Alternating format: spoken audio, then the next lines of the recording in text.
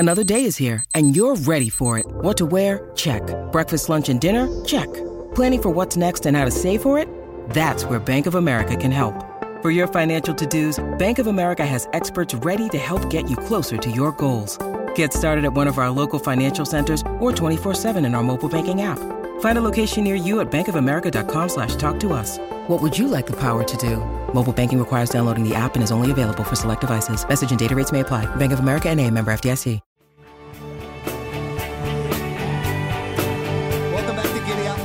Caracas Sales just outside of Auckland. Great to have your company wherever you may be listening around the country on your local SEN track dial, or wherever you may be listening, of course, on the SEN app. We're joined by a couple of superstars, racing royalty when it comes to this country. First of all, the New Zealand racing editor for the New Zealand Herald, the biggest paper in New Zealand, Mickey Guerin, great friend of ours on SEN. Hello to you, Mick. Nice to be joining you, mate, and nice to be at the sales. I love the sales. We're very proud of our horses in New Zealand. We're very proud of the Caracas Sales Complex, and a lot of challenges around this sale with the rain yesterday, but it's a better type of day today, and it'll be a 10% market pickup today, I would suggest. There's a lot of very strong lots. There's siblings to the likes of Mr. Brightside, Melody Bell, obviously, and I Wish I Win. So that's proven Group 1 Australian winning form on the track, and it's recent form. It's not 10 years old. Yeah.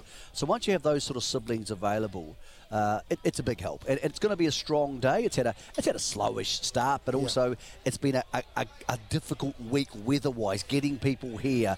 All those challenges, NZB have met them really, really well. We didn't miss a beat yesterday, which when you saw the torrential rain, logistically was quite remarkable. Remarkable job when you talk to the people here by New Zealand Bloodstock to even get these sales up and about after you hear some of the stories what happened there at Auckland, especially with that airport closing down. The boss of New Zealand Bloodstock, the managing director, Andrew Seabrook, joins us here live on Getty Up on this Monday morning. G'day, mate. Andrew, good morning. How's things? I think we just got to put your microphone up. There we go. Good morning, Andrew. Take two. Good morning, Gareth. Geez, it's been like you've had COVID, but once again, you've been tested once again. How are you feeling right now? I'm feeling okay now. I mean, I said to someone yesterday, what have we done to the big fella upstairs? You know, COVID one year, then COVID the next, and now the international airport's closed. But they say when there's bad weather, it brings everyone into the auditorium and creates a bit of atmosphere, which is what we're seeing at the moment. But look, a few people have missed their flight or haven't been able to get here, which doesn't help. But you know what, the buyers have been pretty adaptable these days, and they've shown that for the last couple of years. They've got people here on the grounds and what have you to speak to and get notes from. But no, very pleased to see so many Australians here, Gareth. So when we talk to our listeners and they're starting to get involved with all the syndication these days, it's such a big business back home, and everybody can have a small percentage and try and win a Derby or an Oaks or a Group 1 sprinting race. And a lot of them have been interested in the stables that are heading to New Zealand, like Mick Price and Michael Kent Jr., Mara and Eustace, the Buston and Young team. Johnny O'Shea's had so much success with the Per and Cantos and the like.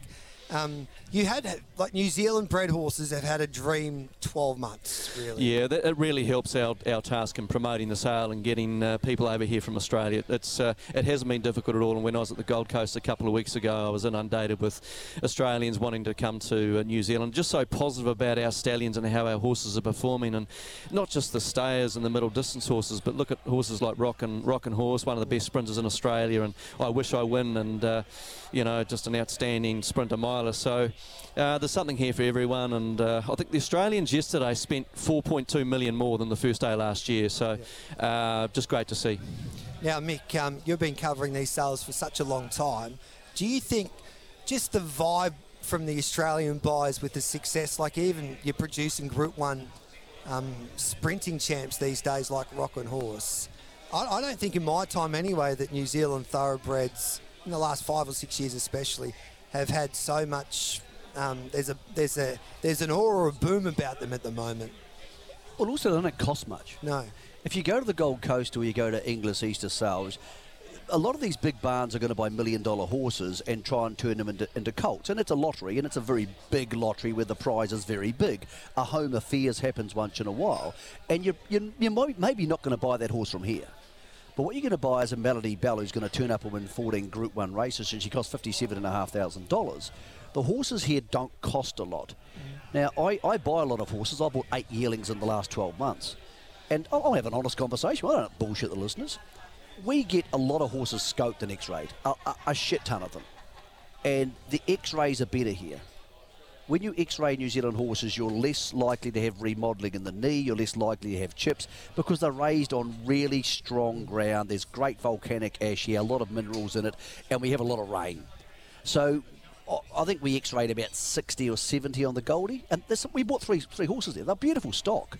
But when you buy horses here, they are stronger boned. That's just a fact of life.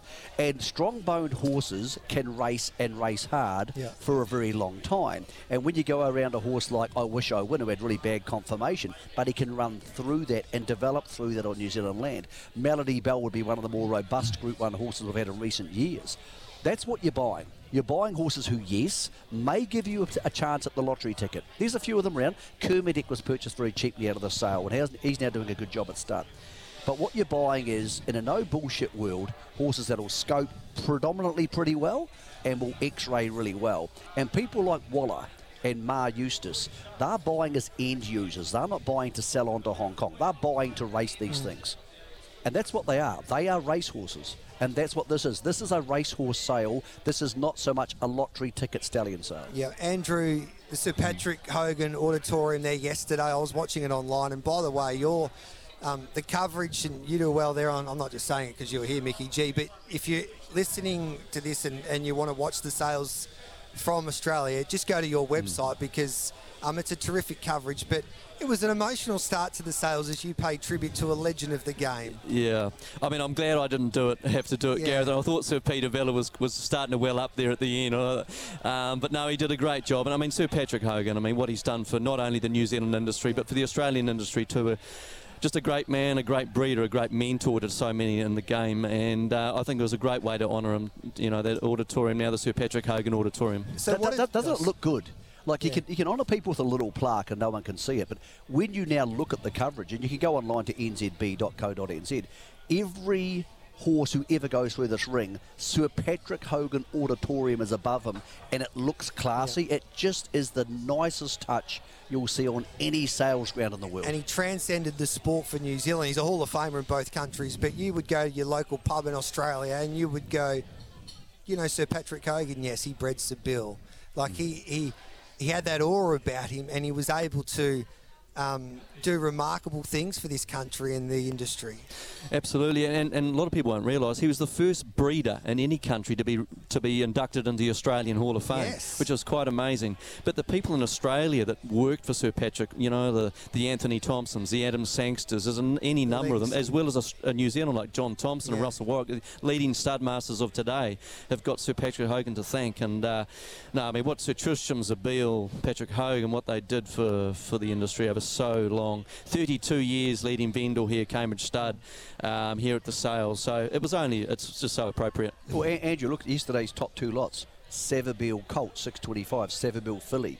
Zabeel, Sir Tristram Zabeel, Savabeel. That legacy is extended into right now, and though that's going to extend for 20 or 30 years, as long as there's horses running around in circles. So, Andrew, Sir Patrick Hogan will be part of our life. You lead the way in what you do, but Sir Patrick Hogan, what did he teach you? What was the greatest advice he gave to a young Andrew Seabrook coming through the ranks? Oh, well, he was a stickler for detail and so professional. He led the way in how to market horses and what have you. When he sold in Trentham, he was the first person in Australasia to do the hospitality in the tents. He had the market. He was the first person to do that. He was the first person to have sandwiches and drink and what have you. And a lot of the other Kiwis and the Australians followed. But I first met Sir Patrick when I was 9 or 10 years of age, and we used to adjust mares for him at our farm in Cambridge, and he had some great horses on our farm, Orchidra and Melsu, some of the great mares back in the 70s. But that's when I first met him, and he was a great man. You can see you even get emotional still talking about him, mate. And he will be missed, but one thing, his legacy will live forever, won't it? Oh, absolutely. Great. And Mick, you covered Sir Patrick Hogan for a long time. You understood the power that he had from a journalistic point of view. You write a story about Sir Patrick Hogan, and people in Australia would read that article. I reckon in my time in New Zealand racing, I've met about 5 intimidating people. And I'm not talking intimidating because they were mean, intimidating by sheer intelligence. The aura, yeah. And sometimes you're talking to someone and you leave afterwards and you think, I know absolutely nothing. And Sir Patrick Hogan was one of those people. You feel like, oh, God, I'm stupid. But that's how you learn. Yeah. You ask a million questions of people like him. He was very good with his time. You know what I liked yesterday about the tribute to him? We had the tribute and then straight away we started selling horses.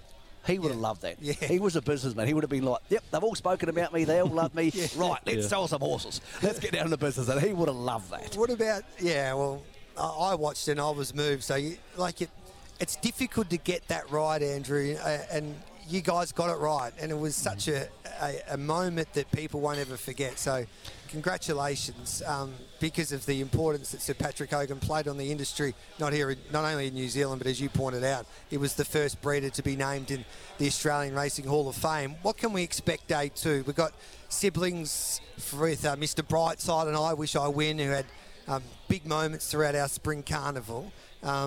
What do you think day two will present?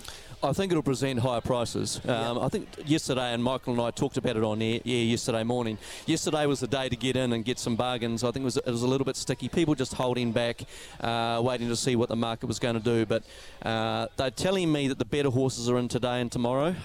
So hoping, I just saw Mr. Zhang step onto the property from Yulong. So hoping that he might step out today. So great to have him here, of course. I saw Vin Cox arrive from Godolphin as well with his blue army. And I've told this story a few times. I read during the Iris sales there at the Curragh, there was a helicopter, a plane flew in, and everyone thought, what the hell's going on here? It was Sheikh Mohammed. And I think they went up 50% on the previous day. So if the Sheikh turns up... That's one of the battles which has really been remarkable in the last 2 years. Coolmore and Darley didn't used to buy off each other. Yeah. So Godolphin, as they call it up there, they didn't used to buy off each other very much. And now they cross-fertilise, and that just makes market explosions because sometimes they end up on the same two horses. Yeah. What we've had here today, which we haven't had for a long time, or not today, but at the sale, is stallion diversity and vendor diversity. This is a sale which over the last 30 or 40 years has been dominated by two massive totem poles, Waikato Stud and Cambridge Stud. But when you go through the vendors lists now, the stallion list, the diversity there, we've got probably 10 stallions here who are relatively on the same level. Savabeel still tops, but there's stallions here like even Too Darn Hot. You've got obviously El Manzour's arrived. We've got Purincanto, Prasia. All these horses are coming into play, and new vendors are coming into play. Someone like Carlaw Park has 28 yearlings for sale here. Hallmark continue to have strong studs.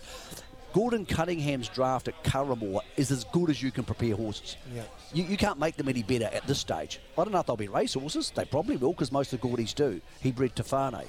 But that diversity is really important because if you only have two big players in the marketplace and two good stallions, you end up fighting over the same thing and the rest are scraps. That diversity is creating a more even marketplace, and I think we saw that yesterday, and that was also reflected in the buyers bench. We had 3 Kiwis buy on the top 10, but we also had 4 separate Australian stables in that top 10. So we're not having this market skewed anybody's way. It's a very fair marketplace here. And you got first season size like Super Seth that made a statement, which was good for I think a relief for Waikato Farm as well, because they spent a lot of money on him, but to have he was pretty good, I thought, at the Magic Millions, and he was handy enough on the opening. They sold well. I think they averaged over 220,000, not bad off a $30,000 service fee. No, they sold well. John O'Shea bought a couple, and I think most of them found Australian homes. I looked at some Super Seths on the Goldie, and I looked at some here. The ones here were better. Yeah, they just bone up better. Tarsino, I can't wait to see what he can produce as well. He's a star, and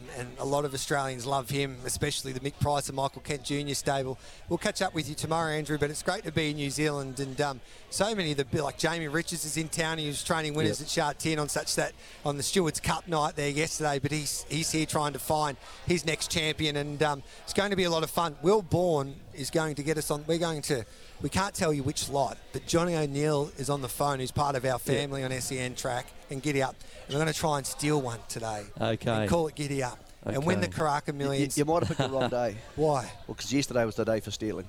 Well, we'll see what we can do. We're going to be live on radio. Do you steal a lot of stuff? No.